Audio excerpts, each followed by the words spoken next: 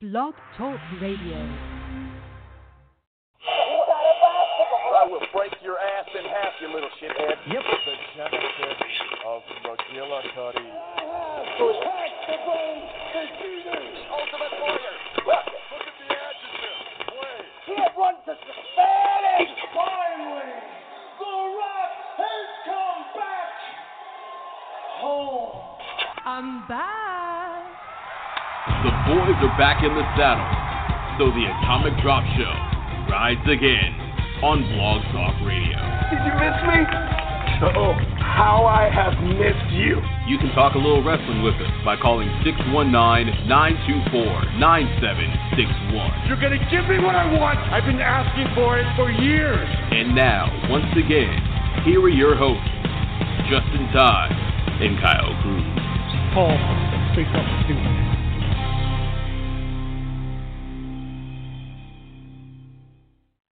Love that music. Ladies and gentlemen, I welcome you back to the Atomic Drop Show. I am your charming, colorful, and oh-so-handsome host, Justin Time. And alongside me, all the way out in the hurricane-driven wasteland known as Orlando, is my co-host, Kyle Cruz. Kyle, how you doing? I'm doing considerably well, considerably less desolate than what you just made Orlando out to be. We didn't really get hit, so we did survive this one. Shout out to all of those people who are going to get it. Unfortunately, it has moved northward to the Carolinas and beyond, but hopefully it stays mostly offshore.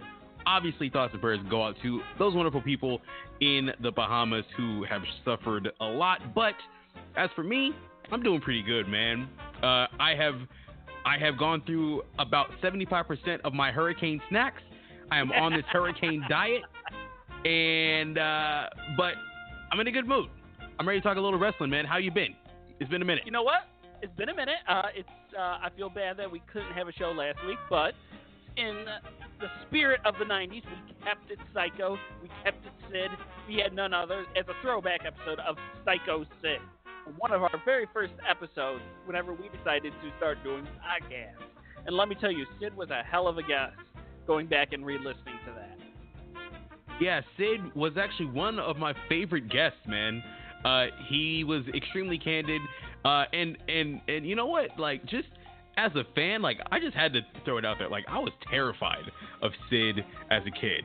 Like, I thought he was the scariest dude. Like, and like, just even watching, like these retro Raws and watching, like these In Your House shows, like just his eyes and like just his overall vibe. I thought he was like the meanest dude on the planet. But actually speaking to him, he was a really nice guy, smart fella, had a pretty good mind for the business, and yeah, it was just a wonderful throwback and one of many bullets in the chamber of our archives here at the Atomic Drop Show. This is very, very true. And believe it or not, I'm trying to play on Facebook Live right now. So I'm trying to get used to it. So first time ever trying to do Facebook Live. Technology, ladies and gentlemen. A little bit different. It is phenomenal. So if you want to join on the fun, I am currently live. So feel free to Facebook Live, or also if you want to say, forget Facebook Live. How about you call in 369249761. I'm going to slow down for you. Code 619. We hate Rey Mysterio 991. I do want to give a big shout out to our Canadian fan. Props to Canada. Kyle, you were almost at the epitome of Canada when you came up to Rochester earlier this month. Almost made it to Canada. Almost there. I mean, like, I was right there on the border. The next time, and there will be a next time. Shout out to Vader. There will be a next time. I might actually have to cross that border into Niagara Falls, Canada, or I have to go on the other side because I've only gone south. I've never gone north. So Canada, whether it's 2020 or whenever it needs to be, it's going to happen. And Canada, I'm coming for you. There you go. You heard it from the man, the myth, the legend, Kyle Cruz himself. We got a lot to talk about. Give a quick rundown. AEW pay-per-view was Saturday. We've got a brand new AEW champion. He may have had a little bit too much bubbly, and may have misplaced something crucial. That's up to your opinion. Chris Jericho is your new AEW champion. Cody Rhodes also with the victory as well. Had a release to own AEW. Kylie Ray was granted her release as well. I'm sure we will sit there and cover all of those.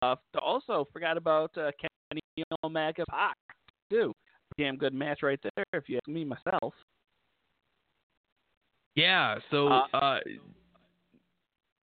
All Out was just an incredible show, top to bottom. I mean, you want to talk about just all the crazy matches. Obviously, the triple threat match with Joey Janela, Darby Allin, and Jimmy Havoc. The Cracker Barrel Clash, that was incredible. You have one of the greatest ladder matches of all time in the Lucha Brothers versus the Young Bucks. Obviously, Chris Jericho becoming the first ever AEW champion and having a little bit of the bubbly. One of the highlights of everything this past weekend. Just a ton of wrestling. New Japan had a show. You had NXT UK. Just a ton of great wrestling on these days. And I've said it for months now, since returning back to the air, we have an overabundance of good wrestling, and there is no reason why, if you're a fan, there isn't something out there to float your boat. Like something out there is exactly what you want as a wrestling fan. But All Out, I would give it. I'd probably give it about an 8. Not a perfect show, but a very good one, top to bottom. That is a very good right there.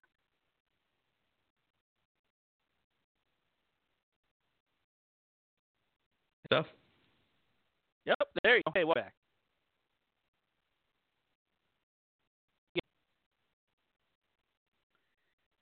And it's Hey, Justin. there you are. Hey, welcome back. Hey. So I'm actually going to duck out for the moment. I'm going to call right back in because there is technical difficulties on my end. Just give me a few seconds, and I will call you right back. All right. We'll look forward to your return. All right. I'll catch you soon. There you go. Well, there goes Kyle Cruz. But without Kyle Cruz, I can tell you one thing for certain. Kyle Cruz loves using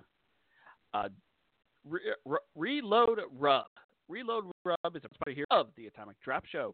And I can personally tell you that Reload Rub is a fantastic rub. We are proud sponsors of personal favorite Pack and Heat. If you go to reloadrub.com and use the promo code Atomic Drop, you will receive $10, 10% off. Oh boy, am I butchering this tonight. Ladies and gentlemen, this is what happens when you take a week off. Sit there and you flub everything your co-host leads you. You kind of kick to the curb, and you're kind of just left dragging all around. However, yes, reloadrub.com. Use the promo code The Top Drop Show, and you will save yourself 10%. And, ladies and gentlemen, he is back. How can I not love that music? Especially, you know what? I might just have to just keep calling back in, just keep hanging up and calling back in because the sweet sounds of Herb Alpert, Spanish Flea, There's nothing like it in the world. I freaking love this song. But as you were mentioning, Reload Rub, I put it on everything. Now, I mentioned at the top of the show, I am, however many percent through my hurricane diet. That hurricane diet that did not include any kind of fresh meat, so I didn't bust out the grill. I didn't do anything like that. I wish I could have, but I did not. However, we're going to hit the market tomorrow, and we are going to load up on all the fish, on all the steak, on all the beef, all the pork, all the goodness, all the chicken. We're going to get it all. And then you best believe I'm going to put all of that Reload Rub all over those puppies, man. Go ahead, save yourself a little bit of cash. Order it up, man. Like, I mean, we've been talking to you about it for weeks. Todd Orndorf has been telling you for, I don't know how long it's been. What are you waiting for? Hop on the board. ReloadRub.com. Get on it. You know what? Been the pack and personal favorites. Their garlic the garlic herb spice, phenomenal. Yes. That's fantastic. Very garlicky, very spicy. I love it. It goes with almost anything. I made it on rice. I know I said a couple of weeks ago I like putting it on rice. I dig rice and butter. I'm a pure cracker. I'll say it. But it's probably the whitest meal I will ever eat. But butter phenomenal with the egg and heat herb. I want to say it is. I don't want to screw this up here with crushed red pepper. Oh man, sounds so good, dude. Look, I've already had dinner. It does sound so, doesn't it? I've already had dinner, but you're gonna make me want to fire something up now, just because it really is life changing. Mrs. Cruz did say that these rubs and the packing heat, it's life changing stuff. So again, what are you waiting for? You need this. You really do. And trust me, we're not just saying this. We truly believe in it. And I have been a believer ever since I got my hands on some about a month ago. Again, what are you waiting for? Reload Rub. Put it on everything. It is an absolute game changer.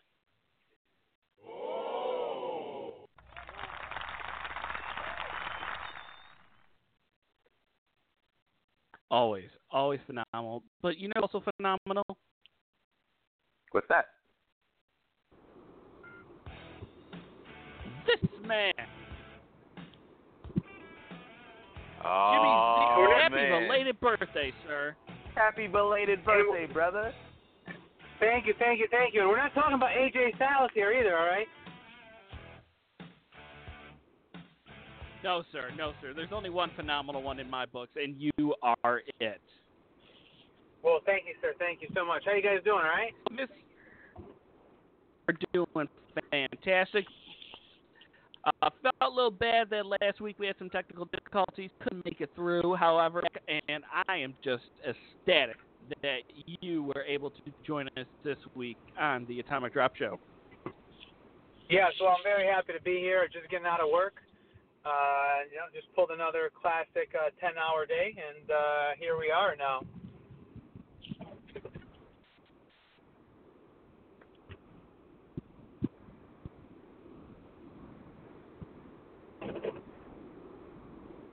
Hey, Justin, are you there?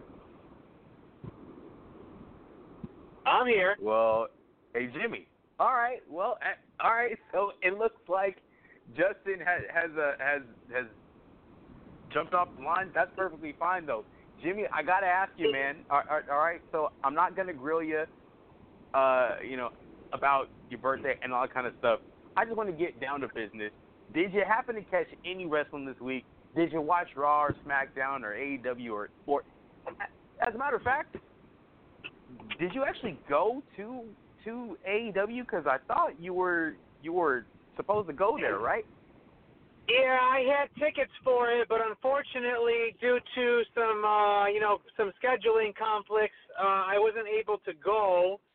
But I was able to sell my tickets, thankfully, and and so I didn't lose out on them. It was a little bit of a pain in the ass. Unfortunately, I got paper tickets, because I wanted the original ticket stub, and I was very confident that I was going to go. So. Unfortunately, I had to let him go, and I had to let him go for less than I wanted to sell him for. But I was just happy that I didn't end up eating him and losing all the money on him. So, beggars can't be choosers, That's true, man. I mean, I'm glad that it at least worked out in that way.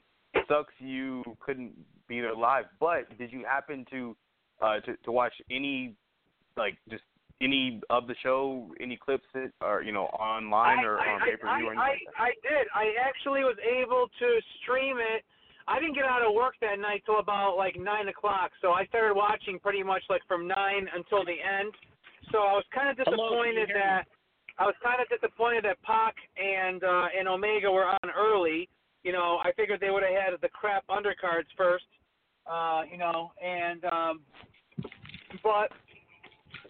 But I did catch All Out, and I have to say, man, I'm just happy that I didn't go. So you weren't a fan? I didn't think it was horrible. I think for all the trash that they're talking, I don't think they delivered. Well, now, look, I am no AEW apologist. As a matter of fact, I am probably more of a WWE apologist than anything. But when you say they are talking all this trash, what kind of trash are they talking? How what kind of things are they saying? I'm not talking about fans, just because fans, they kind of build up their own expectations. But no, what are I'm they not actually talking about saying? fans, but the fact that Jericho and the Young Bucks keep on bringing up WWE is just they're diminishing. I feel like they're not doing themselves any justice. Sure. My personal philosophy in business is that if I'm worried about somebody else, then I have an insecurity in my product. And they don't need to talk. They don't need to talk down. When they did the whole, Moxley's out. What are we gonna do? You know what I mean? Should we change it to a triple threat? Oh, that's too WWE. That's just unnecessary. And then Jericho to do his nonsense talk about NXT and all this stuff. It's just I just don't find there's a need for it. Is my point, which means I find that it diminishes them with me. Because I just don't think they need to talk down to somebody in order to make themselves look better. And I'm saying that way with me too. I don't need to talk down about somebody to make myself look bigger or better or better. And so that style for me, I don't really care for it. The WCW days are over. Okay. And all that nonsense about that they did back in the day, that's fine. There was a war. You had some serious big names.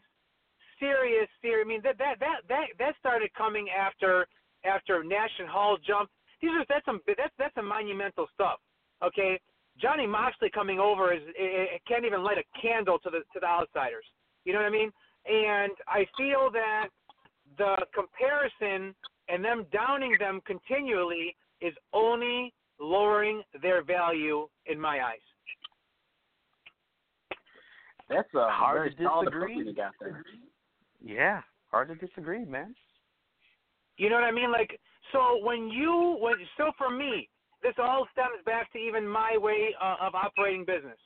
If I give somebody an expectation when someone says, "Hey, how's your food?" If I tell them it's the best they ever had before they ever had it, that's me raising the bar to the highest level, which means I better hit a grand slam here, or I'm going to be in trouble. Now, if I said, which my philosophy is, my answer to that question is, it's your job to be the food critic. It's my job to make the food. So, you know what I mean? So I think that with the way they talk and the way they keep on talking trash, I feel that they're just shooting themselves in the foot. And I feel that when you give somebody such a high expectation and you do a great job, great's not good enough when you have a high expectation. You see what I'm saying? Yeah. And another thing too, I just thought that the Young Bucks match is annoying because to sit there and do the same move side by side like you're in a mirror, okay? I just thought that was tacky. I didn't care for it. You know what I mean? So that's that. I'm not a hater of any kind. I just don't think Jericho. I don't think Jericho right now is even 50% of what he was at any point in WWE. Wow. I don't think that he. I don't think that he is coming. Like every time he showed back up on that television screen, he reinvented himself. Whether it was the list, whether it was corporate Jericho, good guy Jericho, bad guy Jericho, and not only that, but he was always the kind of guy that no matter what he said, he made it work. Okay. And I feel the same way about Ric Flair for a very long time. Except Ric Flair right now can't cut a promo. He can, he has just as trouble breathing as he does cutting a promo. Okay. No. And I feel that Jericho right now. Honestly, I don't. I think the thank me part is okay. I will give him credit that he always has something. I just personally don't feel that I don't feel the aura of Jericho like I used to. And like I said, and maybe it has to do with this high expectation, with this, but for him to sit there and talk down to NXT, for those guys to talk down to WWE, it's kind of like, listen, man, if it wasn't for those guys, you guys would never had a reason to do what you're doing right now. You know what I mean? So find it thankful that they have been dropping the ball and that they haven't been on their A game, which is giving them the opportunity to do what they're doing. So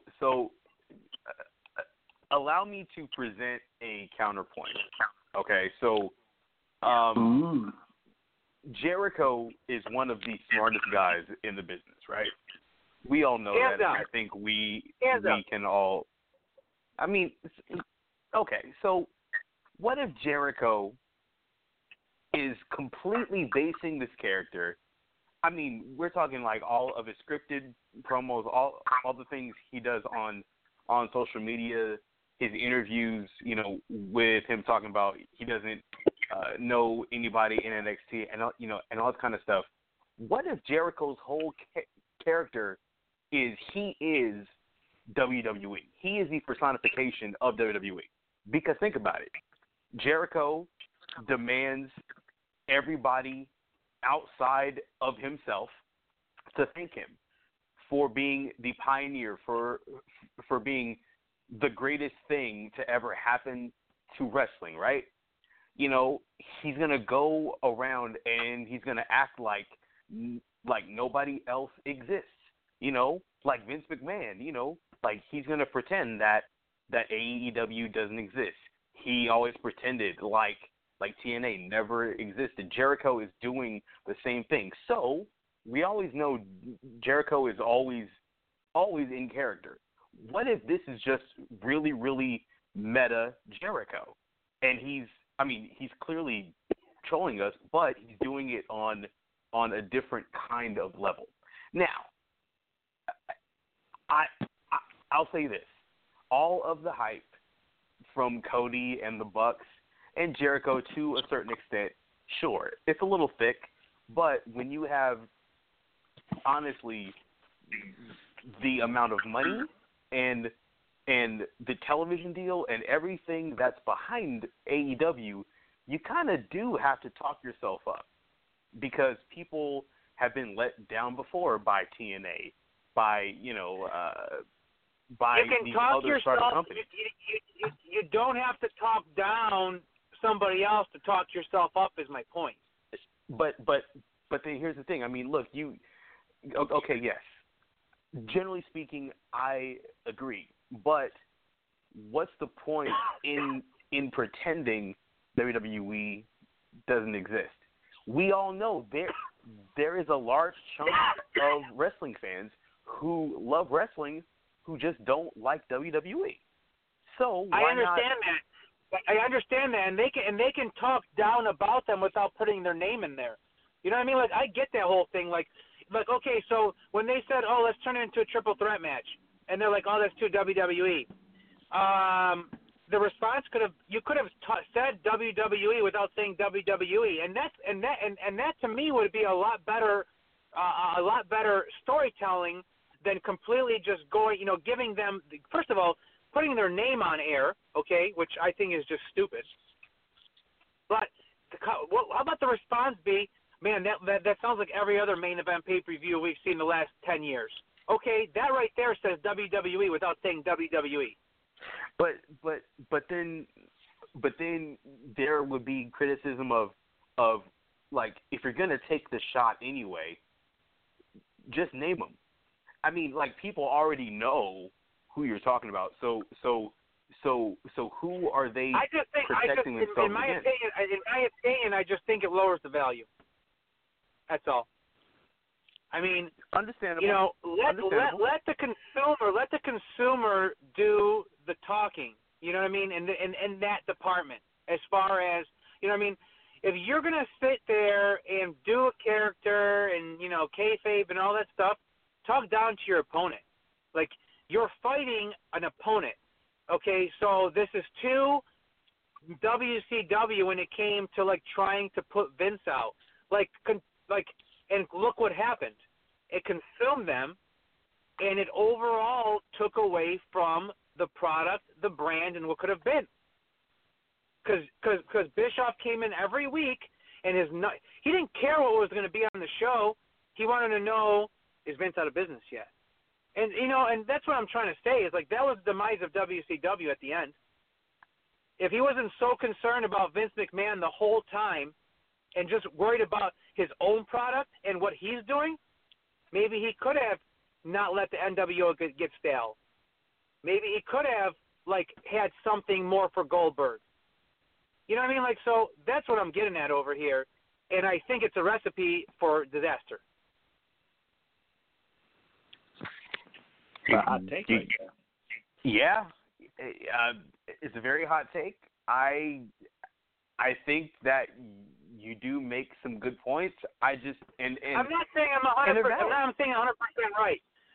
My whole point is that they can have done everything they did and probably done it better, in without having to bring them up.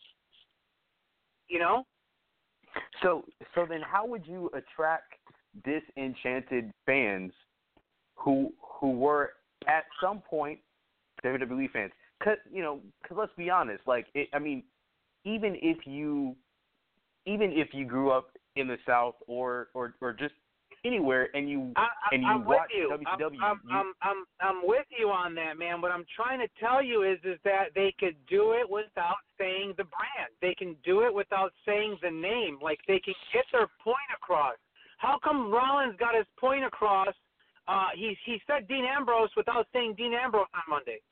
Okay, like, there's a way of doing it. Like I gave you the example. Like, instead of saying that's to WWE, so here's the thing. Here's the main difference is that WWE is the top dog, undisputed. They are number one. And they are number one by a wide margin.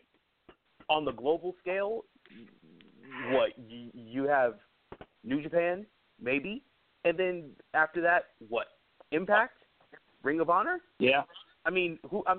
Like, when you have a distant number one, of course Seth Rollins, of course any any WWE talent, they have no reason to mention anybody not on their level just because they are so far ahead.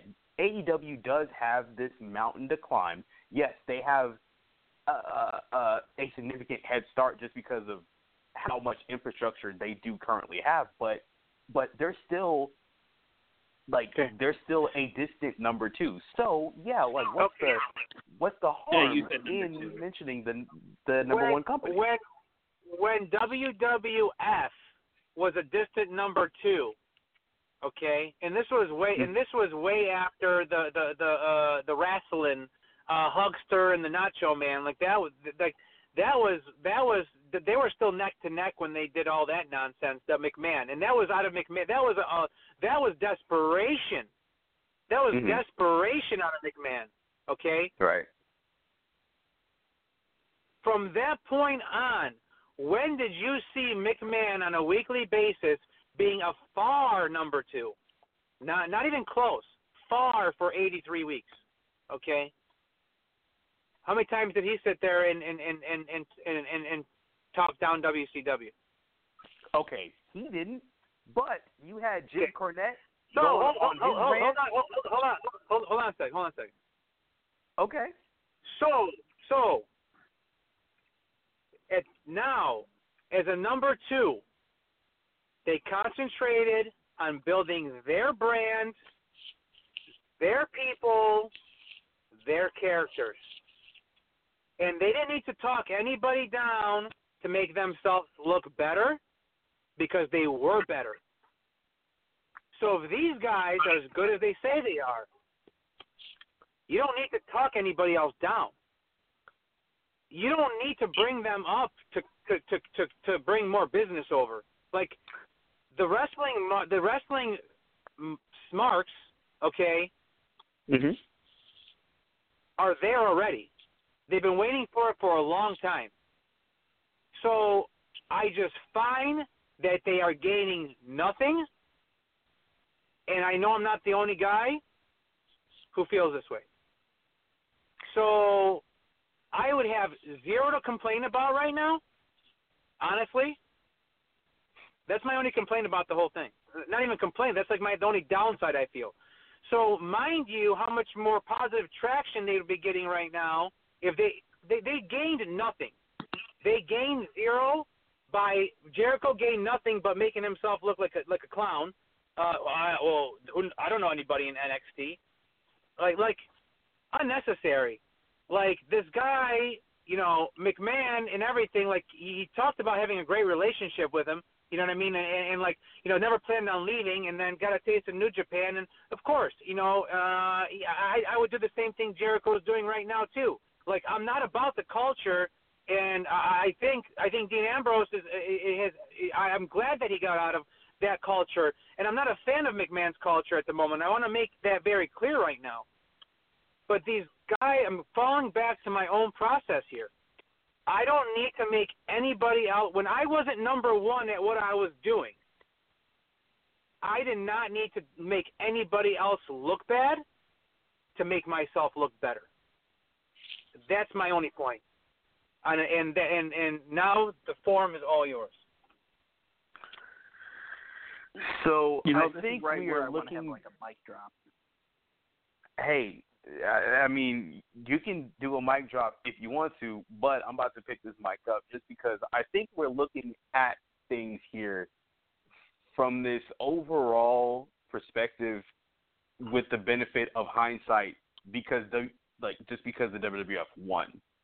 In the trenches, and yes, hey, all right, fine, whatever, Bender, fine, cool. Okay, so look, I think we are looking at it just from this perspective of they won, they just focused on building their own characters and their own stars. Did they do that? Absolutely. Is AEW currently doing that? Yes. However, and I'm not talking about, in the new generation days where they had the Nacho Man and the Huckster and all that kind of stuff, but they did have fake Razor, fake Diesel in '96. Okay, even later, when you had guys leave WCW and come back to the WWF, what was the first thing a lot of these guys did? They went on camera and they did these live shoots on air. We're talking Jeff Jarrett. We're talking about X-Pac, two guys who we're actually going to talk about. As a matter of fact, I mean, just all these guys come on Raw and shoot on Eric Bischoff, shoot on the NWO, even guys like Chris Jericho, guys like the Big Show, where they would mention the competition. It would happen. And I think that that's fair game when you're the number 2 company. Because, look, every fan of a number 2 company knows the competition. So I don't think there's any shame in mentioning the other company and drawing upon the differences between you and the bigger number 1 company. I don't think there's anything wrong with that. In fact, you want to bring up that company just so that you can make yourselves different. Just because you can say, hey, they do this, we're not going to do that. Just because there are a lot, because like I said 20 minutes ago, there are these disenfranchised fans who loved the WWF at some point, whether it was the Attitude Era, whether it was in the mid-2000s or whenever it was.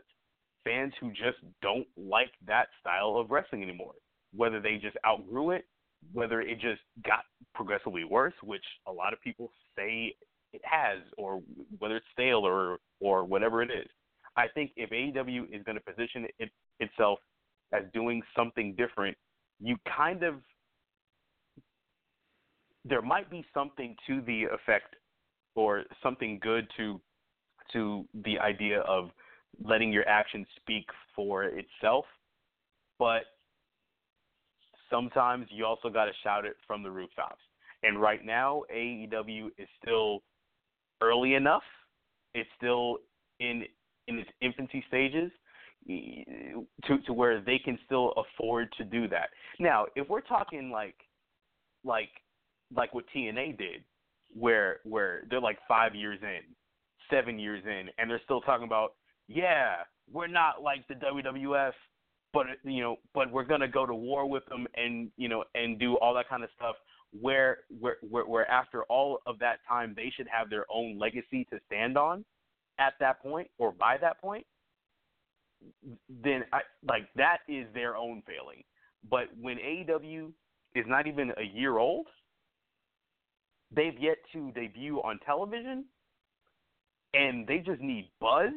They need anything. They just need eyeballs. Just because because guaranteed, somebody saw that Jericho interview and was like, okay, what's he talking about? What he's talking all this crap. Let me at least check out this AEW thing. And whether they liked the show or not, they got the attention. Attention which they wouldn't have gotten otherwise if they didn't, sadly, keep WWE in their mouth. I don't think there's anything inherently wrong with doing that right now. If you ask me again in a year, my answer might change. But for now, it's totally fair game. Yeah, I just think that if Dean Ambrose doing what he did, that's cool. I think him coming off and blowing steam and doing all that kind of stuff is cool. I will give you Jericho, was asked about NXT, so clearly he's going to be a jackass and, give a jackass answer. Sure. I just don't think the one that's sticking with me is the one I've talked about. Them talking about Moxley being out and what are we going to do, and make it a triple threat. No, that's too WWE, and I don't know, man. I just think that in certain situations, I think they gain nothing. I think that's I just think they gain nothing by it, and as far as the guys coming back on Raw, they just jump ship, clearly, there's some beef, and I get that. In this situation, Cody, he smashed the chair, the throne, which I didn't like that. I hated that spot at Double or Nothing. I thought that was incredibly. But you have to understand that, it started with that, and then you keep on getting all this unnecessary, shots to the groin, and that's what I'm trying to. That's all my point here is that, I just find that these guys are concentrating on shots to the groin instead of just going up on stage and fucking and making them and making people's jaw drop, because that's going to do all the talking, not all this other fucking nonsense. That's my point. That's my point here. You got any thoughts about this, Justin?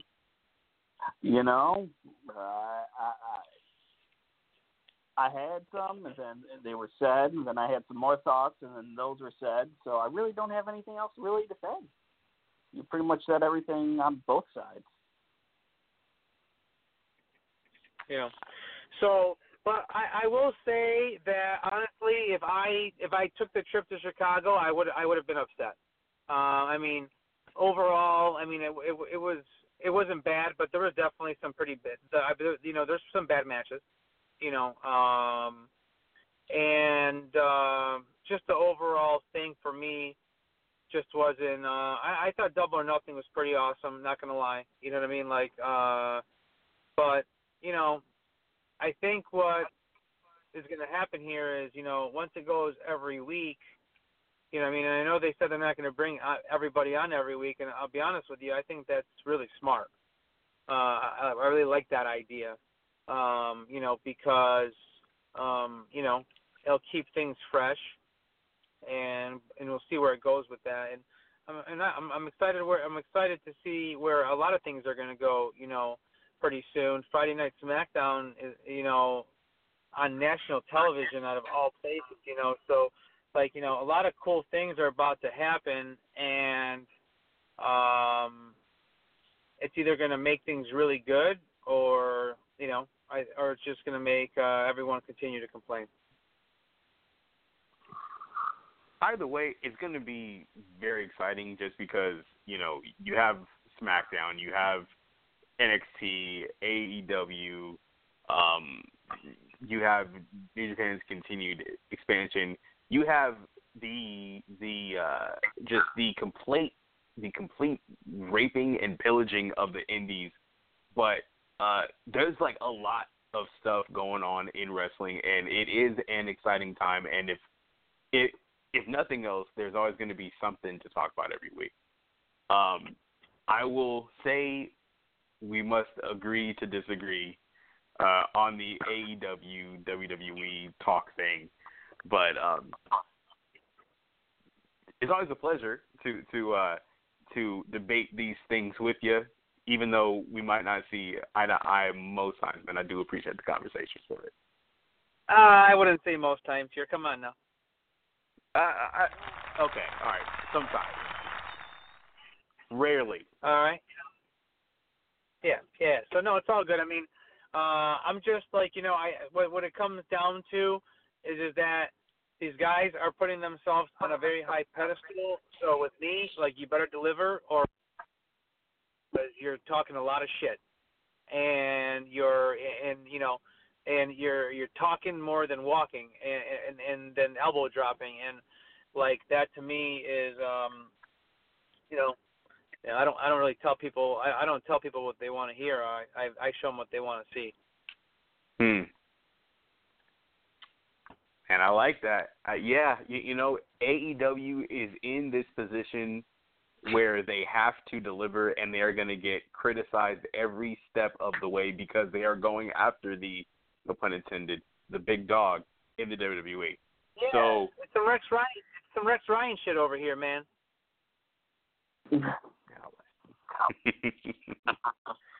Like that.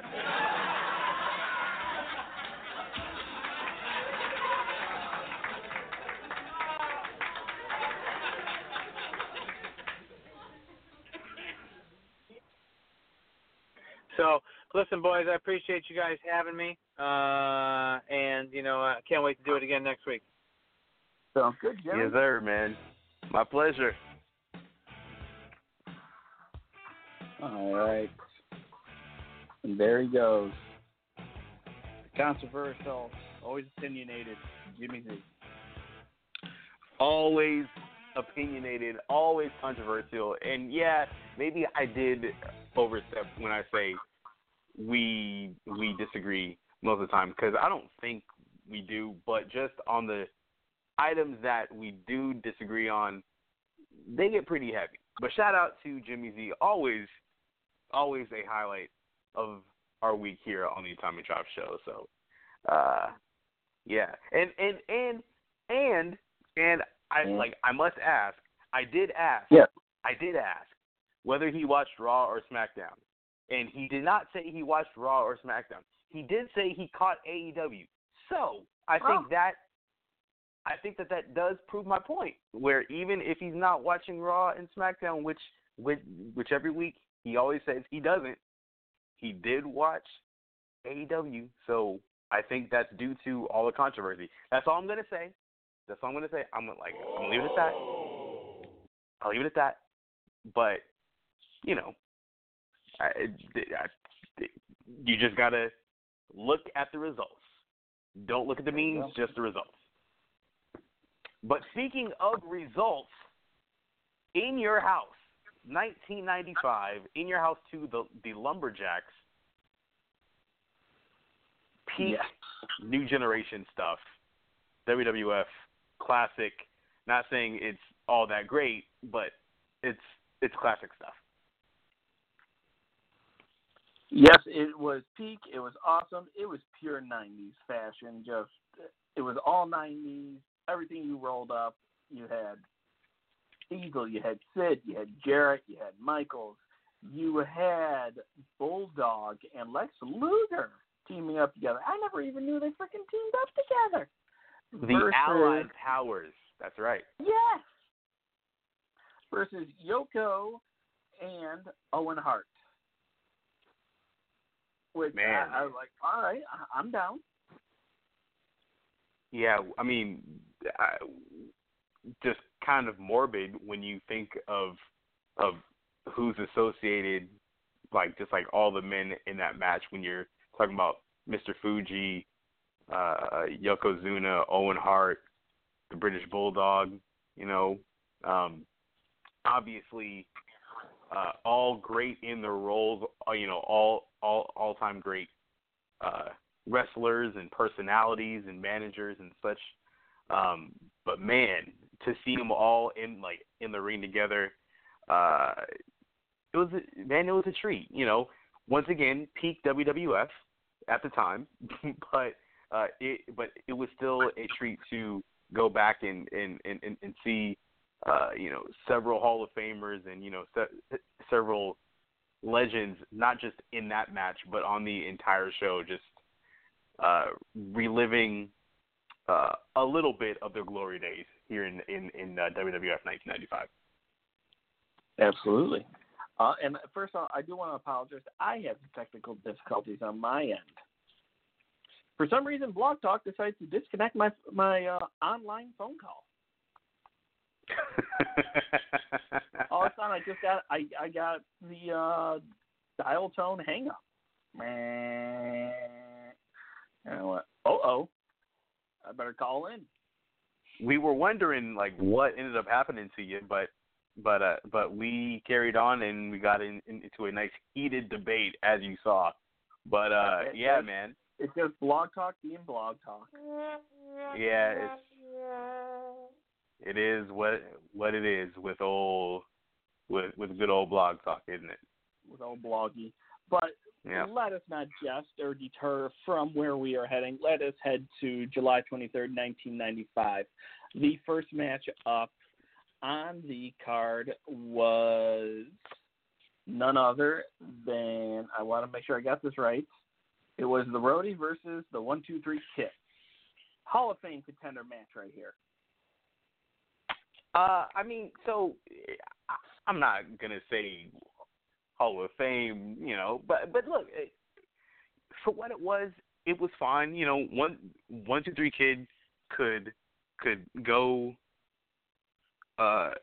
He could go with anybody. And the Roadie. I don't know if they were like in the clique yet. I'm not exactly sure how that worked. But obviously, they had. I thought one of the better matches on the show, and it was a good opener. Like I was saying to you earlier, Justin, this night belonged to the Roadie, Road Dogg, Jesse James, whatever he was going by at that time. The Roadie, he ruled this night. He wrestled. He ended up singing. Spoiler alert. He was managing. He did all this awesome stuff. So the Roadie was my MVP for In Your House 2, the Lumberjacks. I thought it was a good job. I agree. The match was fairly solid.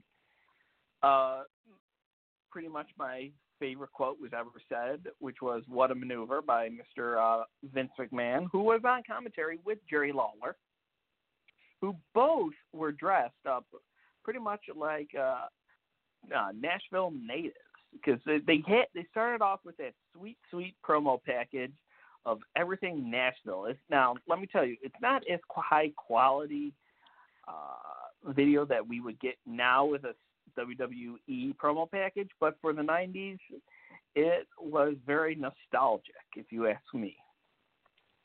It was extremely nostalgic. And just, I have to be honest, just watching, Raw and SmackDown and various WWE events throughout the years, this is one of the few times where WWE had embraced the South and, like kind of Southern country culture, because, like now, they don't really do much, to advertise anything in the South unless you're in like Texas. But otherwise, they don't really do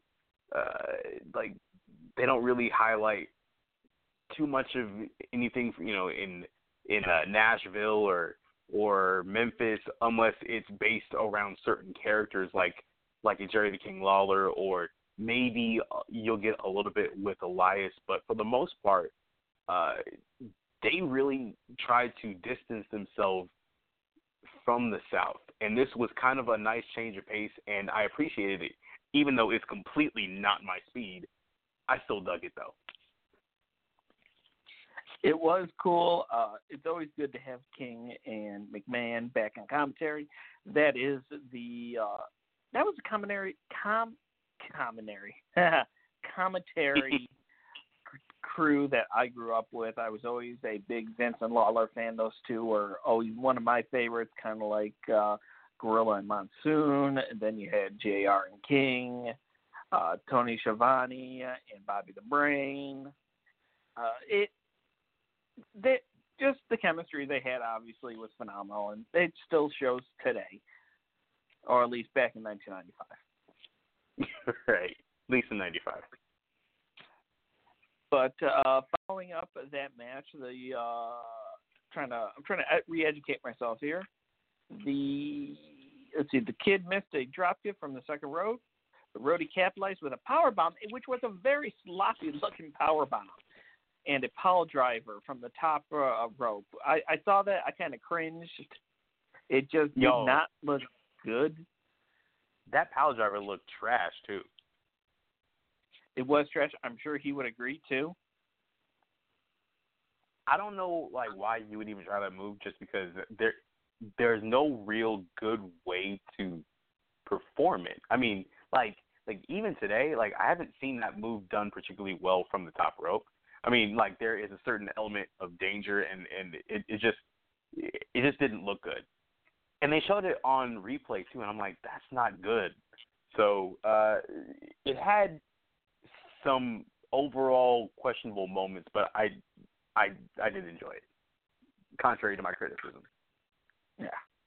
All right. Second matchup on the card was Men on a Mission, King Mabel and Sir Mo versus Razor Ramon. And I believe this was the debut of Savio Vega, or as Waller called him, Chevy Vega. Dude, he really did call him all kinds of names outside of his name. Yo, Savio Vega, like I said 2 weeks ago, maybe the week before as well, I was a huge Savio Vega fan, and I have to throw in the obligatory plug just because it's my company. PCW Ultra, October 18th, Wilmington, California. If you're anywhere near Southern California, Las Vegas, NorCal, Arizona, anywhere in the Southwest, you got to get your tickets. Go to PCWUltra.com to get your tickets for Into the Void, where Mil Muertes, the man of 1,000 deaths from Lucha Underground, defends the Ultra Championship against one Savio Vega. And I am looking forward to seeing that. It is going to be two, whether people realize it or not, two legends in Latin American wrestling, and they're going to collide October 18th. But Savio Vega here, in 1995, I was a massive fan, and as a kid, I was like, I couldn't explain why, and now in 2019, being a grown man, I still can't explain it. I don't understand why. because in he's WWF, Savio Vega, man.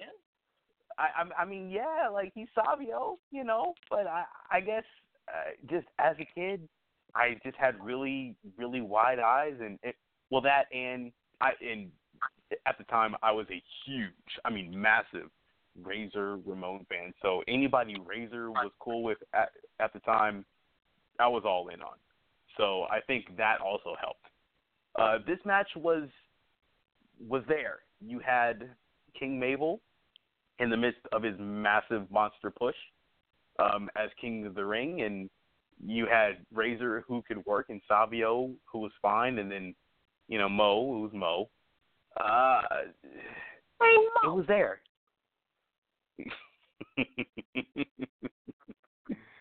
Oh gosh, and I love it. But yeah, so what'd you think?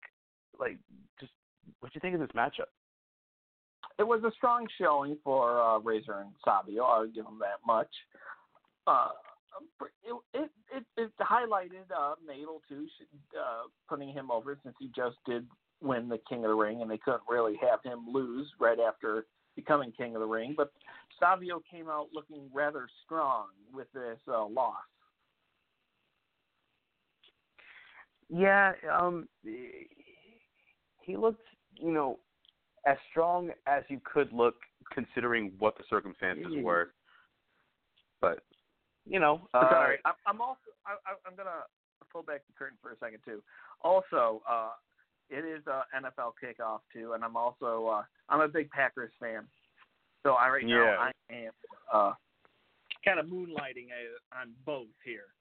So I do apologize, but however, fourth quarter, 12:33. Chicago is 3rd and 40 on Chicago's 27th yard line. 3rd and 40. Wait a minute. This is Madden. This is Madden, man. Wait, dude. So is this like due to penalties, or did you guys just have These are sacks penalties. or fumbles, or they keep going backwards?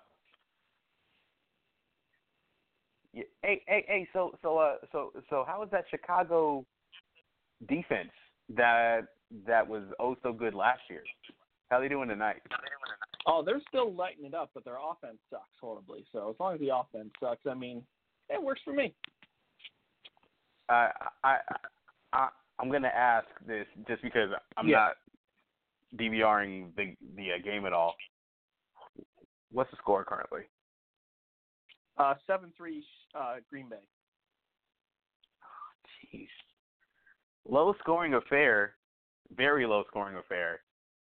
It is a ground and pound kind of game.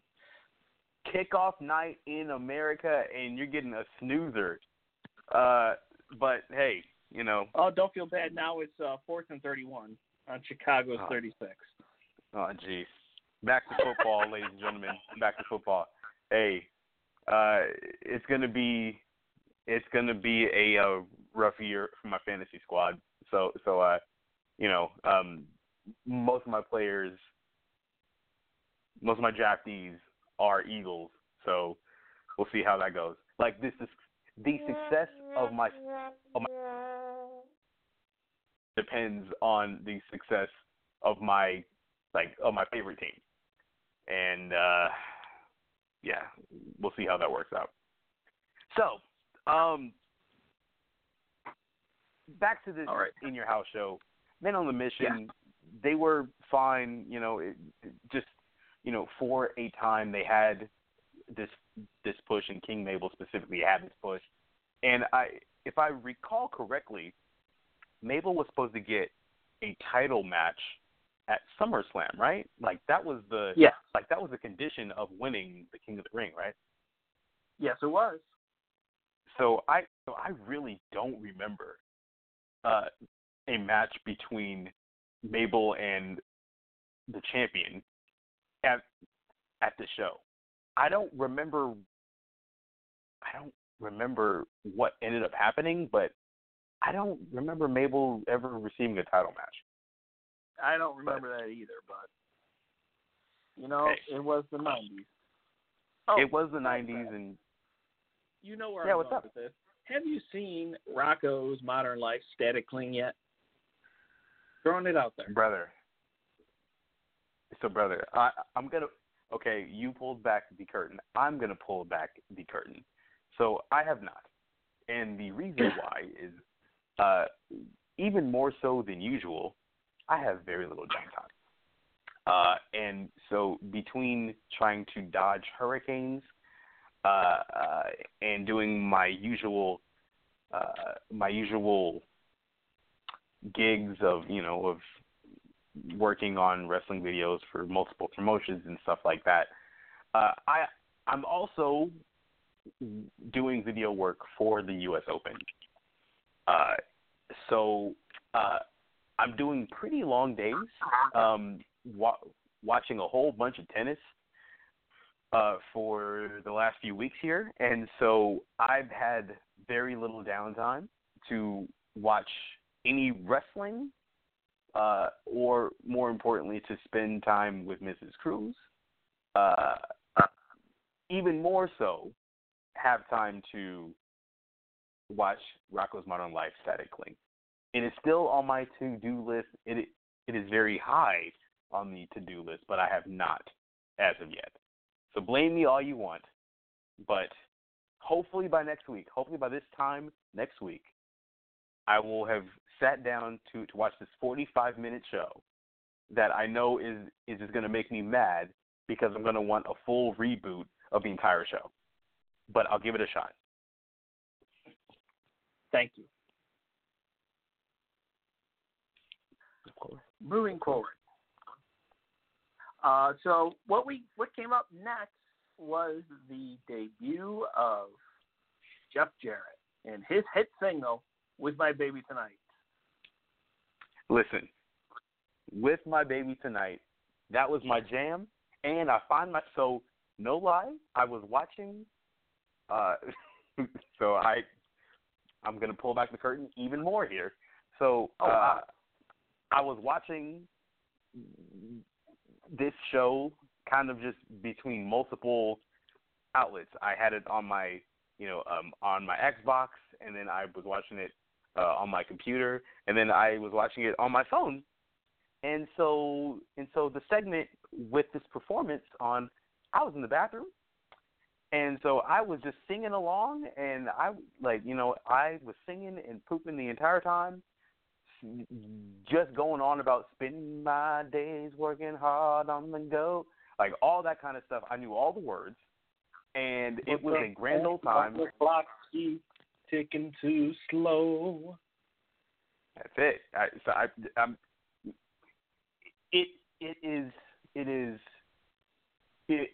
It was such a blast from the past to check out that performance. Like, I just got instant flashbacks to 1995, maybe 96. It might have been 96 at the time. Of sitting down in the middle of blockbuster music and having Full Metal the album and having them like handing them the disc to sample tracks. And I remember sitting at the little listening stations and singing out loud and being hit by my mom, like saying, "Hey, don't sing out loud. What the heck you doing?" Just singing, like just spending all this time singing this song, and it just brought so much nostalgia into my mind, brought so many memories back. And you know how I was saying a few moments ago, how like I couldn't understand the reason why I was such a huge Savio Vega fan as a kid. I feel the same way about With My Baby Tonight, because it was incredible. Yeah. I just loved it. And I think when we end this show, I'm going to go and I'm going to look up this performance again, because I want to relive it over and over and over again, because this is by far, and I'm talking about him doing the whole deal with freaking David Arquette. I'm talking about him doing the things with the Triple Cage, him during the Slapnuts era, him doing all this stuff in TNA, him chilling with Tennessee Lee, riding a horse down to the ring. This is, without question, With My Baby Tonight was the greatest thing Jeff Jarrett has ever done. And I will stand on that until the very end.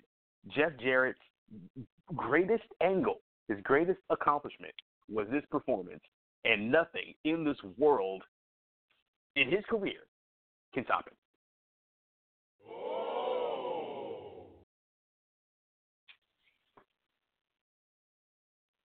I'm just throwing it out there. I think you enjoyed the performance. Yes, I did. Greatest thing on the Short show by answer, far. Yes. Okay. So with that, following that up was none other than Bam Bam Bigelow, who squares off against Henry O. Godwin. Hog. I believe, wasn't this the debut of Godwin? Oh, was it? It might have been the pay-per-view debut. I don't know if he'd been wrestling on Raw or on Superstars. I think it might have been on maybe some syndicated shows, but I believe this was his actual pay-per-view debut. But you know, Bam Bam Bigelow, he was a freshly turned face after splitting from the $1 Million Corporation. Henry O. Godwin was still a newcomer, but he had this gimmick with the slop and all this kind of stuff. And once again, peak campy WWF. And I've said this on multiple occasions. Bam Bam Bigelow is one of the most underrated performers there's ever been. And again, it was a real pleasure and a real treat to see him wrestle, you know, in the final years of his career, even if it was against somebody like Henry Godwin, who wasn't per se a bad worker. It was just you kind of knew what you were going to get. Yeah, you knew what you're going to get for sure. Apparently, it's Bigelow capitalized by rolling up Godwin for the win. The ending was rushed as Godwin sustained a legit injury during the messed up knee drop. So I watched that and I was wondering, like, is he just selling? But no, he was really hurt apparently. So sucks for him. I don't know how long he was out for, but is it now? I'm trying to think. Whenever he came back, that's when he came back with can't think of his name. Phineas, right? Phineas yeah. I. Godwin. Hog and Pig. I just got that right now. Together. So I knew Hog, but Pig I didn't I didn't get until right now. Mind completely blown. Wow. Welcome. Yeah. Welcome. Hey, my mind is racing so much that sometimes I am a little slow sometimes. Just a little bit. In this case, only 24 years slow. No. 14? No. 20? No. How many years has it been? Don't do the math. Look, hey, I'm an English guy. Look, I write, I don't do math. 25 years? 20? No.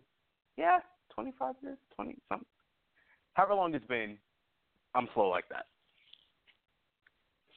Coming up next, the following match was Jeff Jarrett, accompanied by the Roadie, as he defended his Intercontinental Championship against the Heartbreak Kid, Shawn Michaels. Match of the night, and right here. And the fun part is, after completing this match, literally that night, WWE on Facebook had Michaels, Road Dogg, and Jarrett sit down and review this particular match on Facebook. So I was like, oh man, it was a sign, and they knew that we were reviewing In Your Houses, so they had to go back and rewatch this match, all because of us. Thank you. You're welcome. So you totally just blew my mind because I didn't even know that was an actual thing. So, one, thanks for letting me know because I would have loved to have watched it. Is this on Table for Three or is it available? No, it's just on their Facebook.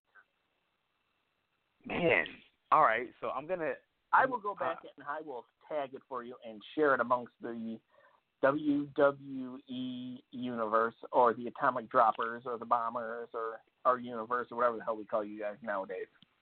This is true. I'd love to see it because this was unquestionably the match of the night. Now, we talked about 2 weeks ago, In Your House 1 had that classic with Bret Hart and Hakushi. This one was a different kind of style. Jeff Jarrett had that classic old school Memphis style. It's going to be slow. It's going to be a lot of heel cheating, heel chicanery, all kinds of these bad guy tactics and stuff like that. And then you had Shawn, who's not quite a white meat baby face, just because he had a few somewhat heelish moments as well, but they were placed in opposition to Jarrett's cheating as well. So it kind of worked for the circumstance, but you could see just how over Shawn Michaels was and just how electric the crowd was.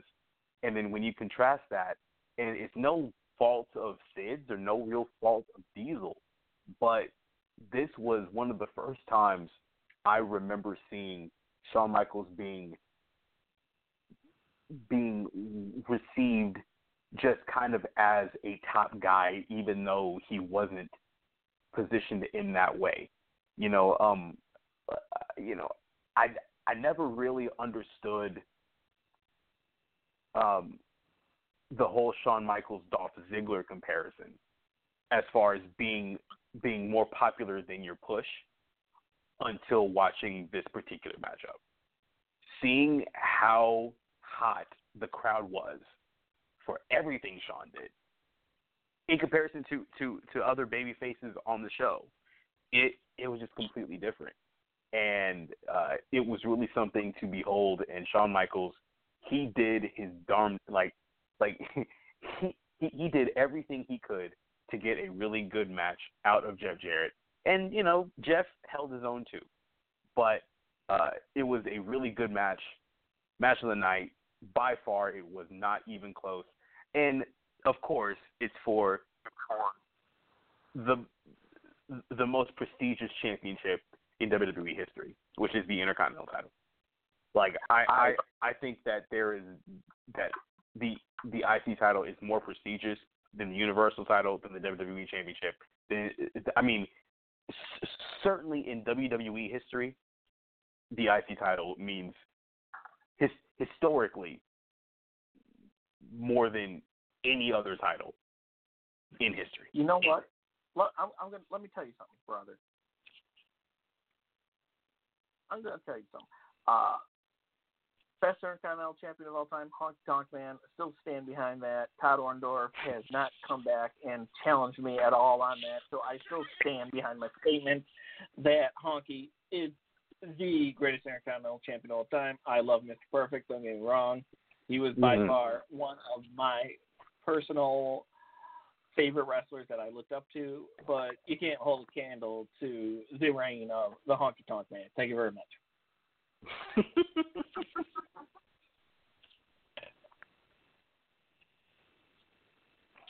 Yes, but match of the night, Jarrett performed a crossbody. Yeah. Oh, sorry. Sorry, brother. I was actually just taking a huge gulp of water when you said that.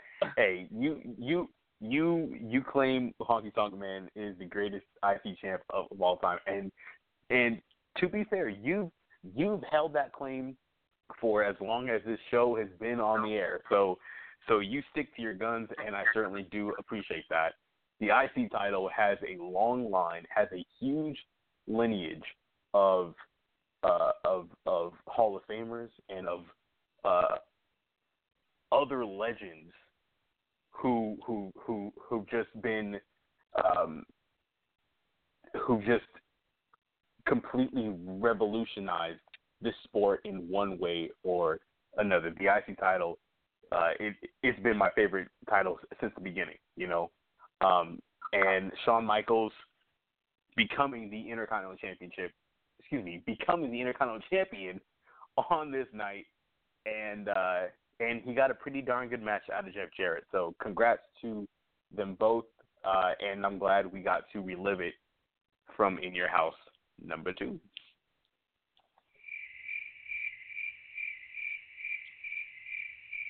Really? Yeah. No, I agree. Joking aside here.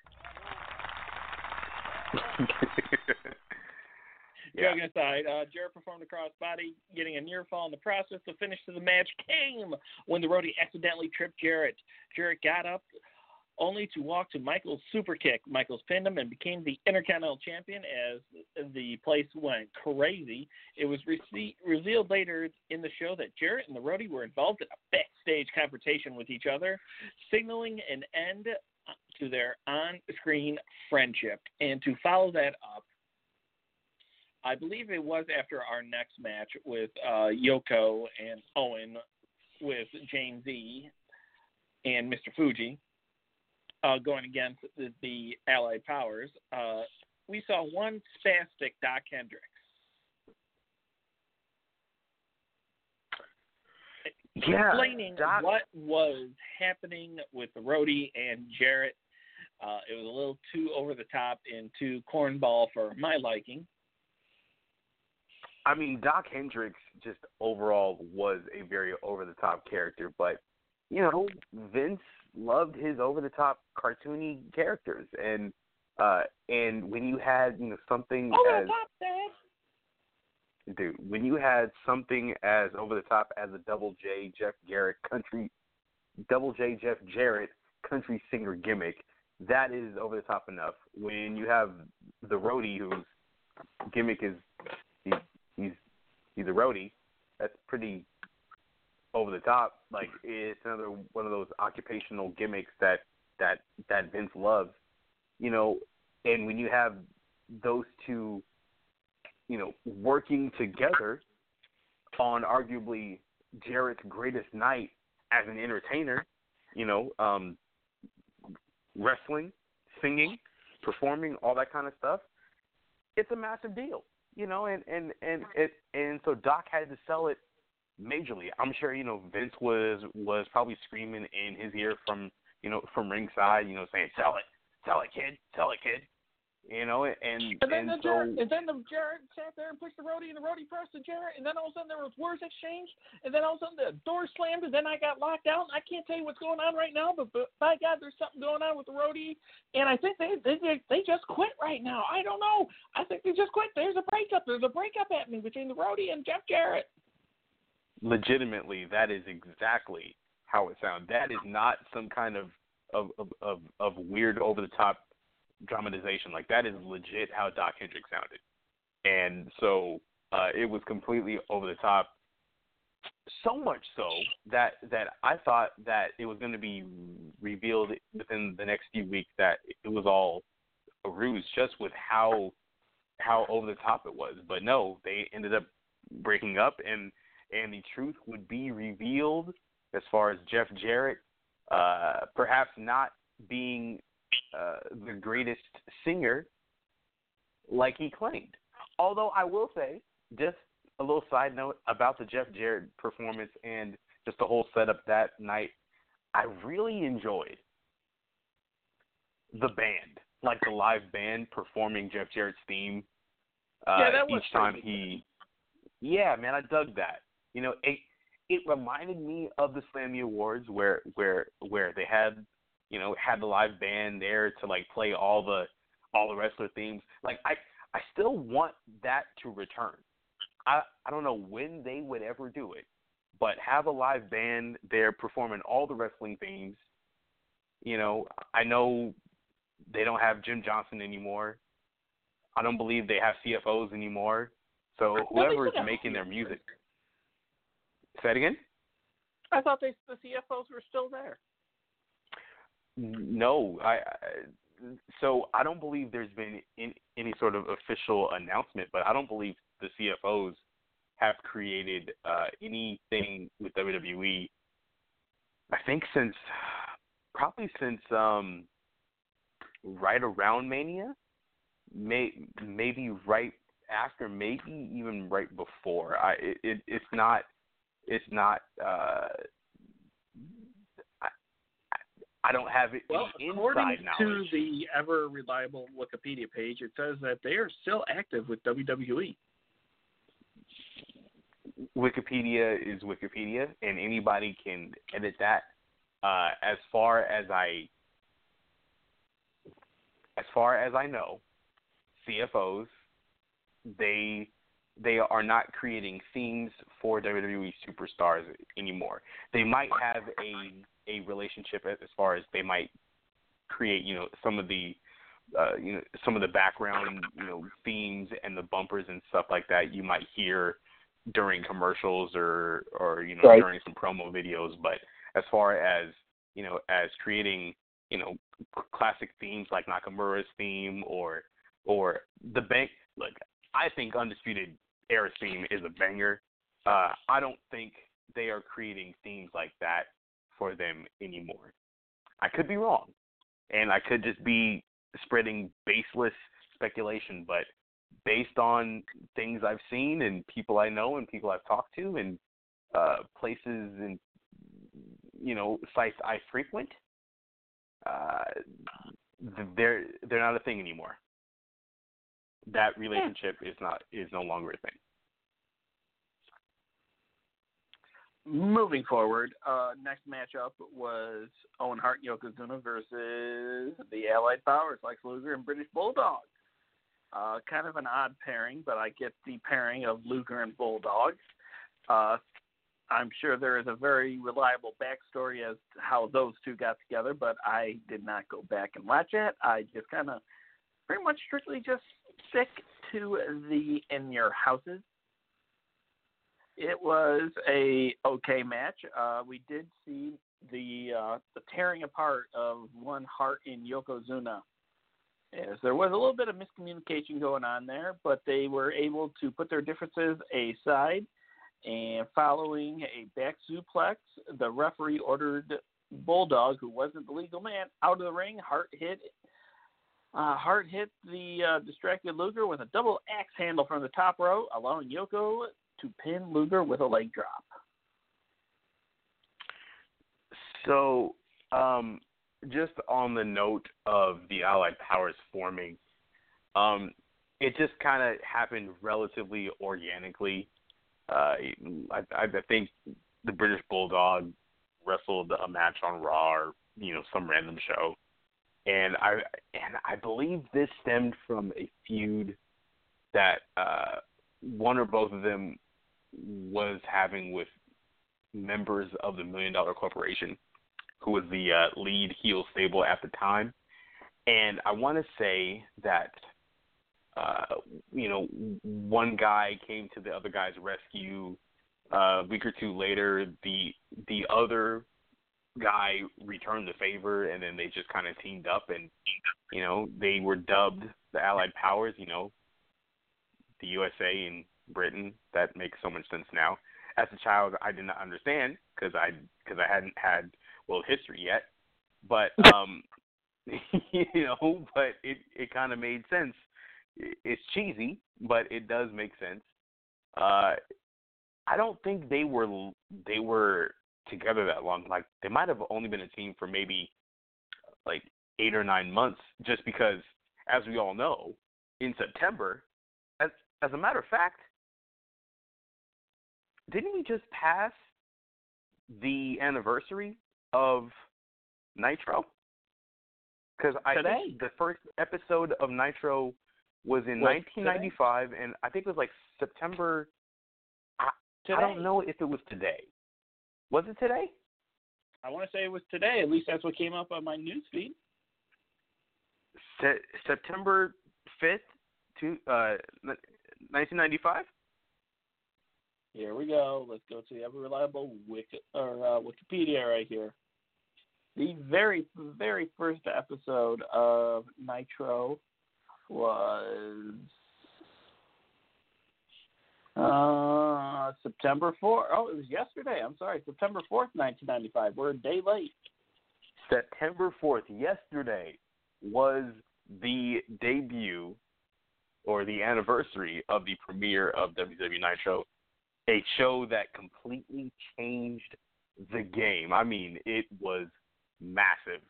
So, but yeah, like, as we all know, Lex Luger, fired the first shot in the war between WCW and the WWF.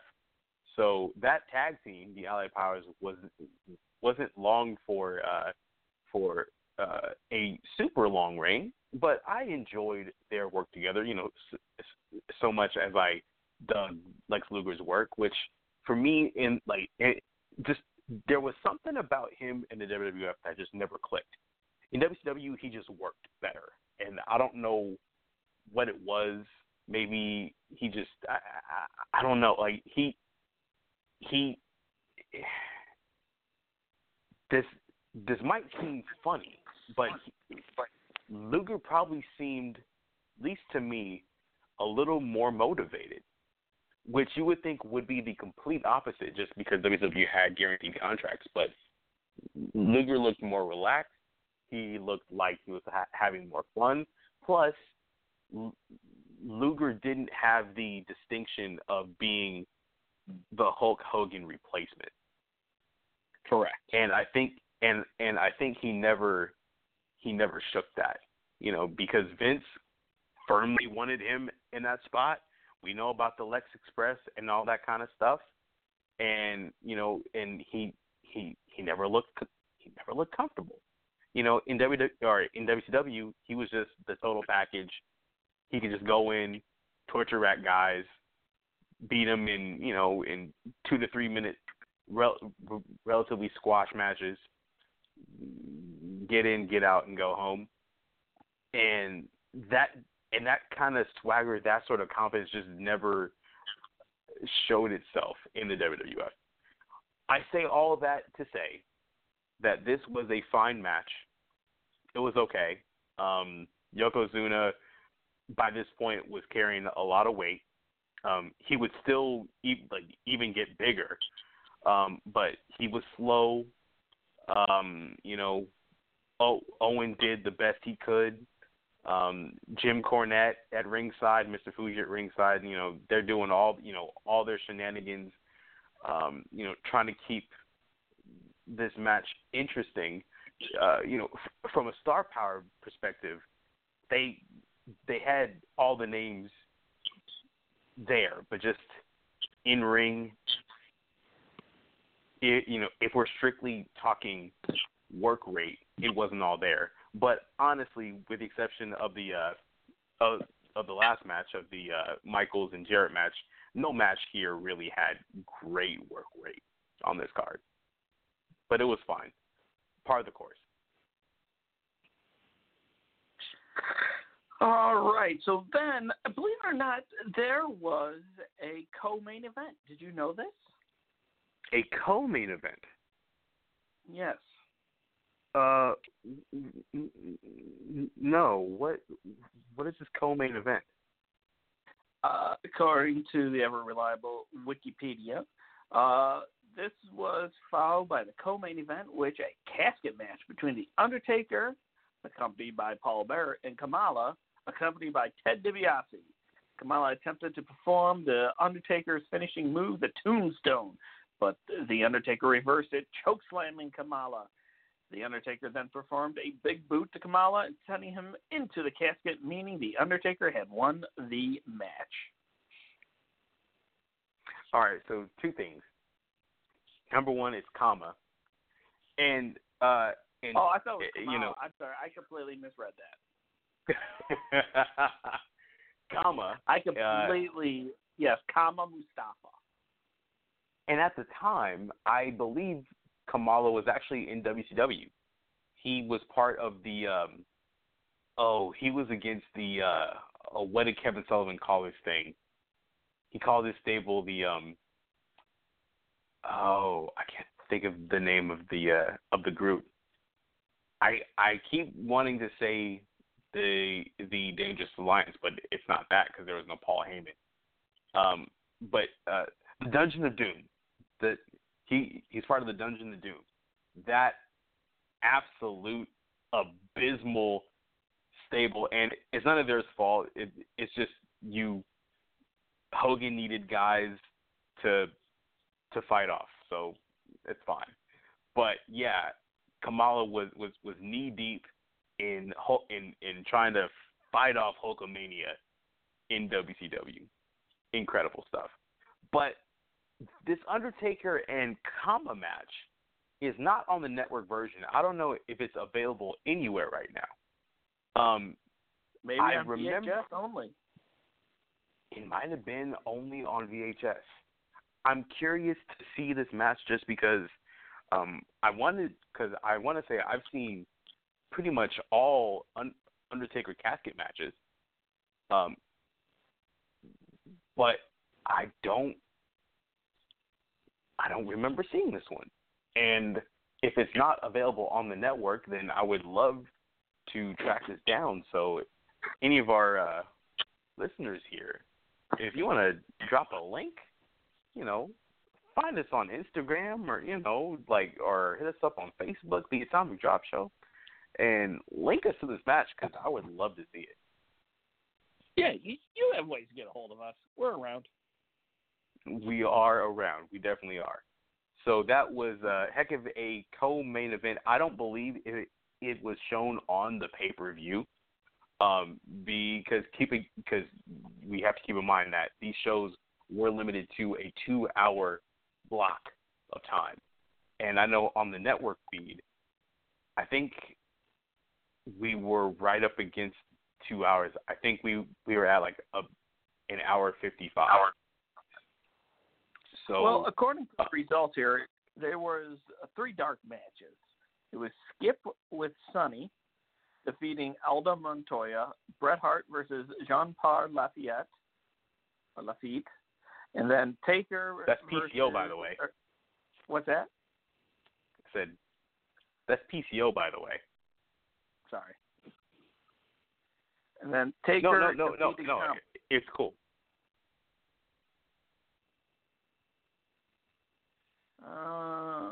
It says here there was one more dark match at the arena, the pay-per-view.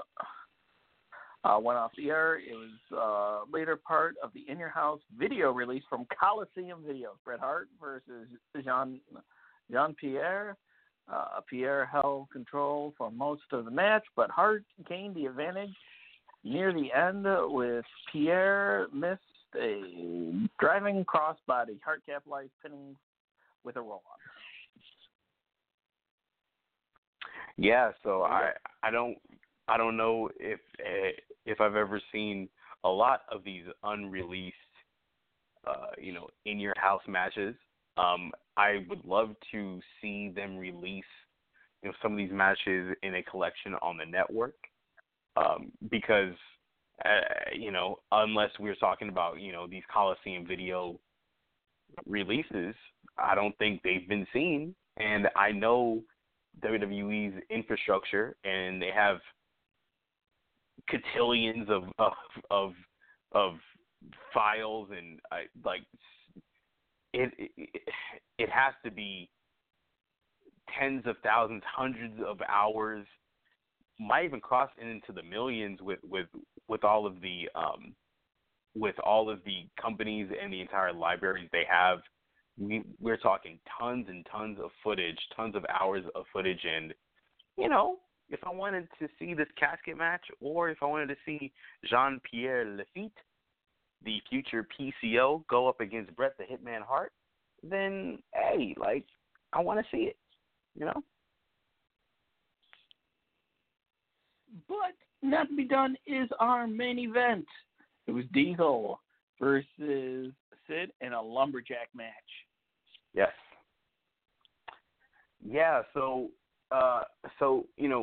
we haven't really been talking about all of the in between, promos and such. We talked a little bit about the Jeff Jarrett and Rhodey, Doc Hendricks thing, but throughout the night we had Diesel cutting promos, and then we had Sid cutting a promo, and like I said earlier, there was just something really special about Sid, and he scared the crap out of me.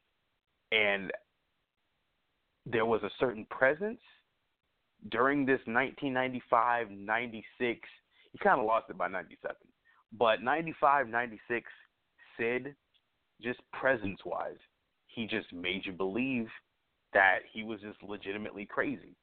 And maybe it was just because I was smaller and I was still new in my fandom, but he didn't come off cheesy. Even watching it,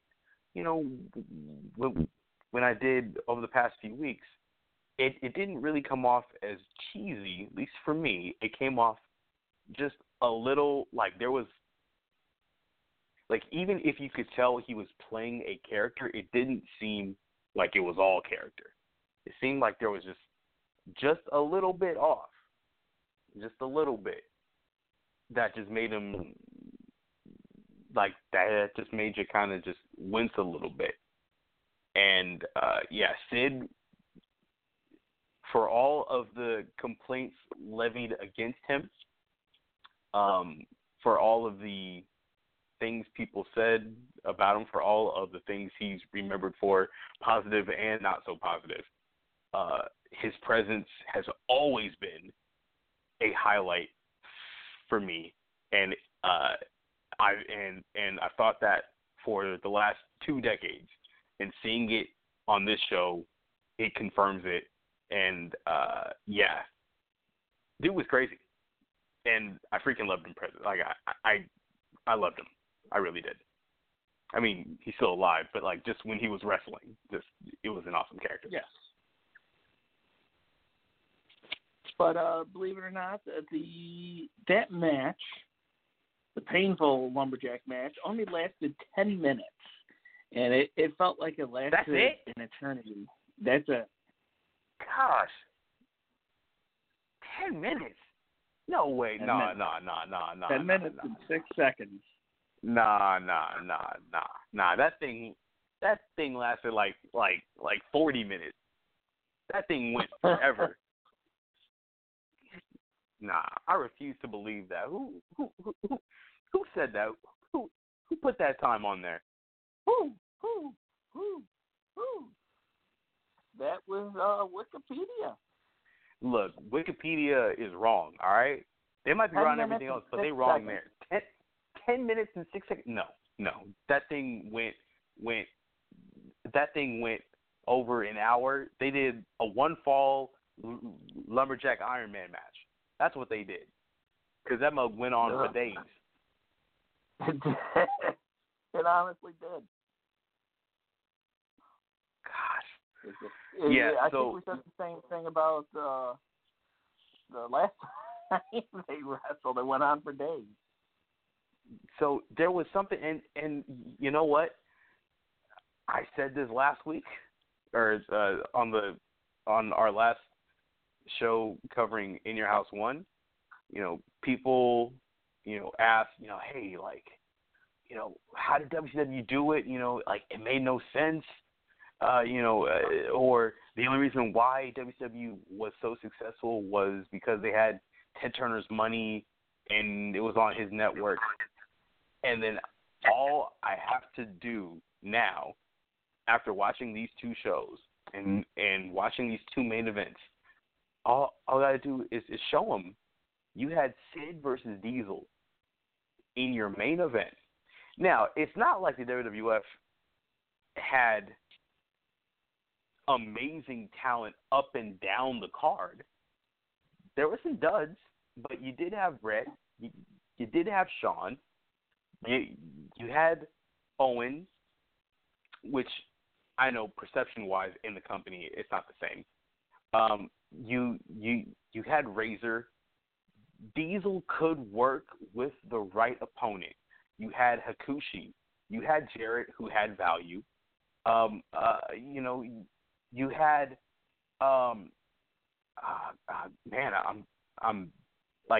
you had the 1-2-3 Kid. You had just a multitude of talent, enough talent that you can keep in the at the top. Even Bam Bam was really good, but you had Sid, a slow plodding guy who wasn't gonna give you very much in the ring. Yep. His presence was awesome, but in the ring, just it kind of fell apart. And Diesel, Kevin Nash, he can play that big man really, really well. But the only way a big man can work really well is if you're the only one. But Sid was a big man. Big man versus big man matchups in wrestling do not work. I say this with all due respect, and yes, we had one of Big Show's last matches, Big Show and Braun Strowman, in a steel cage from Monday Night Raw, a year ago, however long ago it was. They had a gimmick because they needed a gimmick. If you take two big guys whose offense is basically, hey, I'm just going to stand here and sell while a smaller guy tries to knock me down, you can't work a good match out of two guys with those similar, quote-unquote, movesets. And this is what we saw here with Diesel and Sid. And this was just atrocious. And they tried to put this gimmick of the lumberjacks, but it didn't work. It did not work. It could not hold my attention. Thankfully, I wasn't. Thankfully, I was done in the bathroom, just because I would have fell asleep on the toilet, because this match was this uninteresting to me. With all due respect to both guys, to everybody involved, couldn't hold my attention. Sucked. It really did. Yeah, short answer, it sucked. Diesel performed a big boot, pinning Sid to retain the championship. Diesel celebrated with the Lumberjacks after the match ended. And that is that for In Your House 2. Kyle, how would you rate In Your House 2, the Lumberjacks? So I'm going to take a step back, because WWF, and I'm a production guy, so I have to give them props.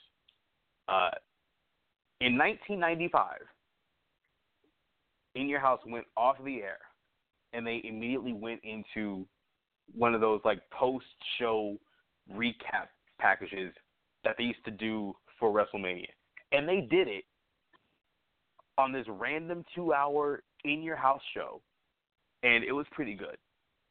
So I have to give them all the credit in the world just because you're under a huge time crunch to do it, and it's bad enough when you're doing it with 2019 technology. 1995 technology, that is even rougher. So for as much crap as Kevin Dunn and the whole production team can get, I have to give them their props on that particular night. To answer your question, I would give this show, and I'm looking at this with rose-colored glasses due to, just with what it was at the time. I'm trying to look at it at the time.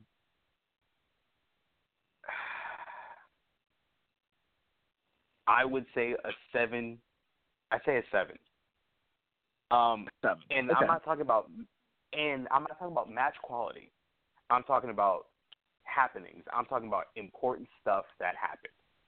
You had Shawn Michaels becoming the Intercontinental Champion. That was massive. You had Diesel keeping the WWF Championship and, teasing a match with Mabel at SummerSlam.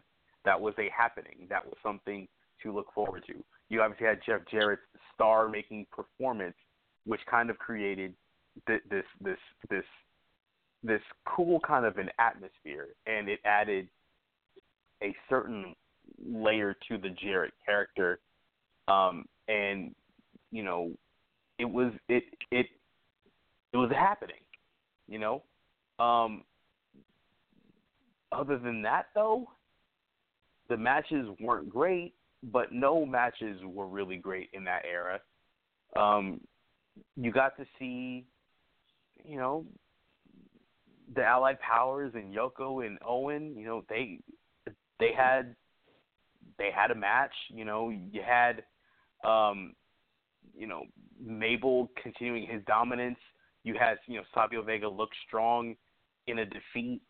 It was kind of a mixed bag, but I think as far as moments you can remember, I think it was a pretty good job considering the talent they had at the time. They did one of the best shows they could under this concept of we're not going to give you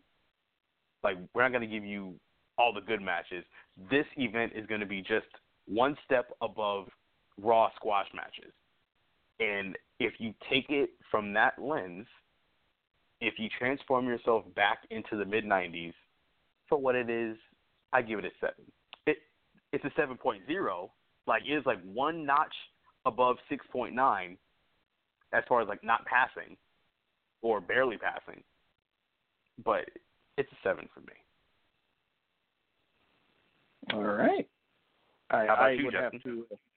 I was thinking 7 as well. For the time period, it definitely was a 7. You knew what you were getting into with all that hokey stuff. But Shawn Michaels and Jarrett stole the show with their match, which you will see. He will sit there and steal the show almost every night, almost like a Ziggler. Yeah. You also had, was it the 1-2-3 Kid and Rhodey? They put on a very good secondary. I believe that one I would consider to be the second match of the night. I venture to say that too. Yeah. So maybe it was about it.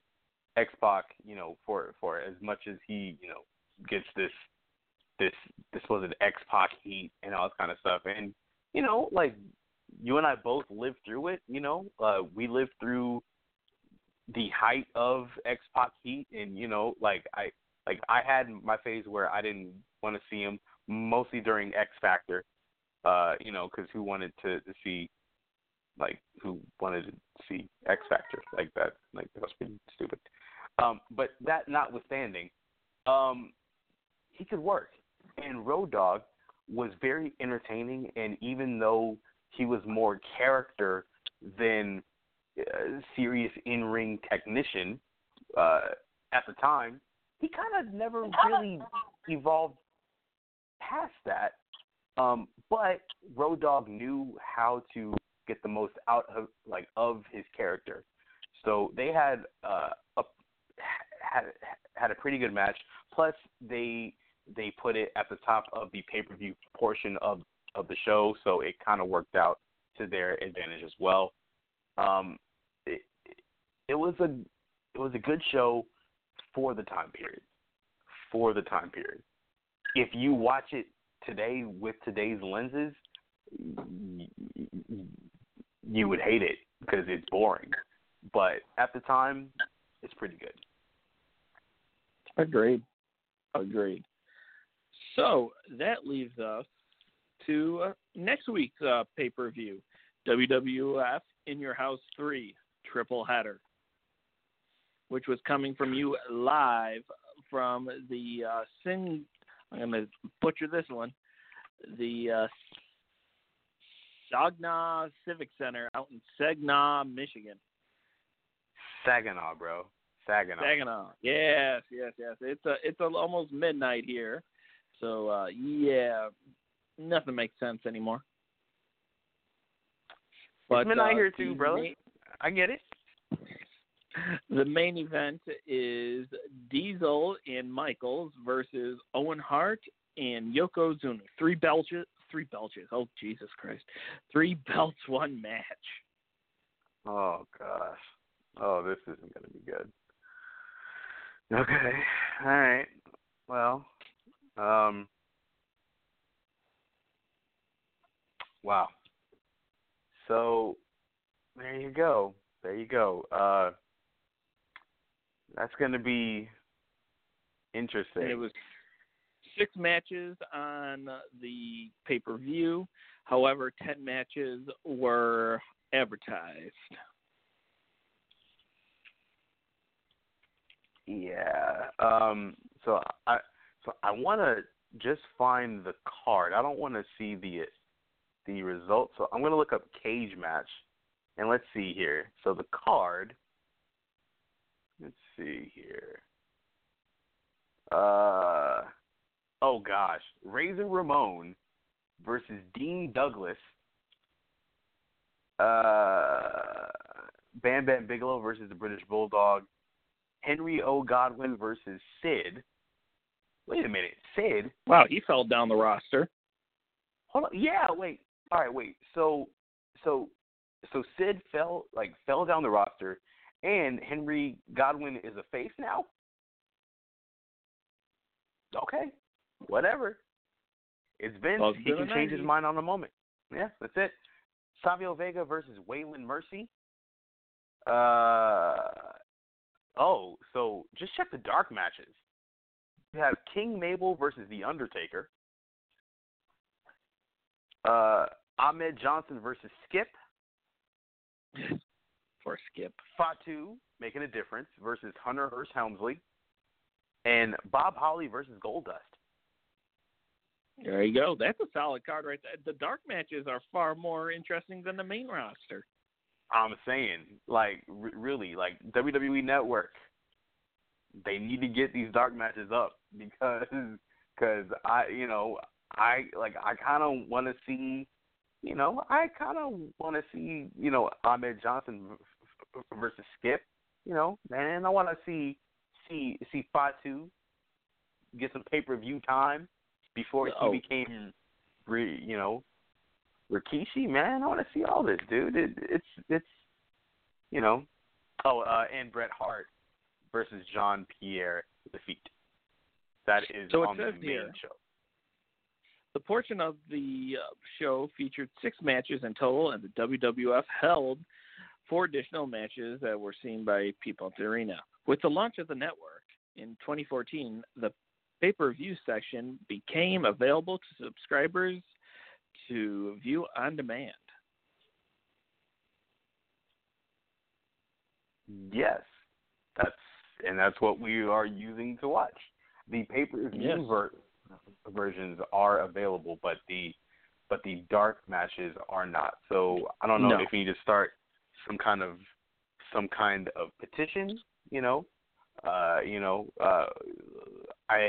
I think we should start a petition. We might have to throw in a little bit of the bubbly. And we need to make sure we get all these matches up, just because some of these sound like real bangers by 1995 standards. That's right.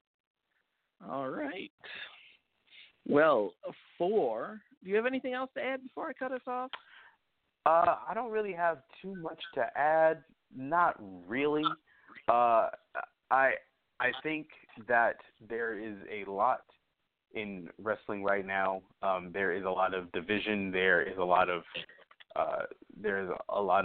scuttlebutt and talk about AEW and how polarizing they are, about what WWE is doing. But WWE is doing really good stuff. AEW is doing good stuff. You have Impact making moves. You have Ring of Honor making moves. You have New Japan continuing their expansion. There's a lot of good stuff happening right now. MLW has a show. I believe it's this Saturday night. Shout out to Pressure Unit. There's a lot of good going on in wrestling. There is a ton, and like I was saying earlier, there is no reason why, if you are a wrestling fan, you have to be disgruntled. There is wrestling for everybody at every single level. So I just say enjoy it. Go support your local indie fed, whether it is in upstate New York, whether it is in Orlando, Florida, whether it's in Southern California, whether it's in some small town in Montana. Go and support your local indie. Go and support wrestling, because these guys, every single person involved in the process, whether it's in the ring or behind the camera or behind the curtain, they do a lot to put it on. So just support wrestling and enjoy it, man. It's not going to get much better than this.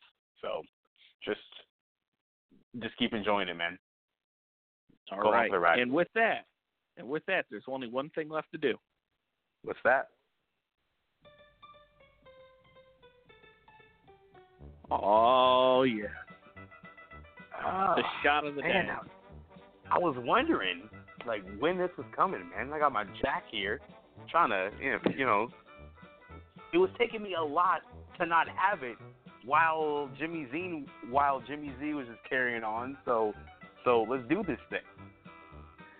I feel that this week, shot of the day nominee is none other than Mr. Bubbly himself, Mr. Chris Jericho. Not for winning the AEW championship, but for going into Longhorn Steakhouse blatantly drunk and then losing his championship belt. Yeah, Chris Jericho, man. Heck of a week. Heck of a few days here. Becoming a meme and going around and losing a $30,000 championship title. It was apparently rediscovered, right? So the latest thing I saw was that it was left on the side of a road. I don't know how true this is. The legend grows just because I've heard a ton of stories about what actually happened, and I don't know what it was. But the fact that he lost the title just hours after he won it is hilarious, and that is definitely deserving of our shot of the day. All right. We pour this booze and we drink this booze because we think it's yummy. Yeah. So over the tongue and down the throat to party in our tummies. Down the hola bicholas. Leo.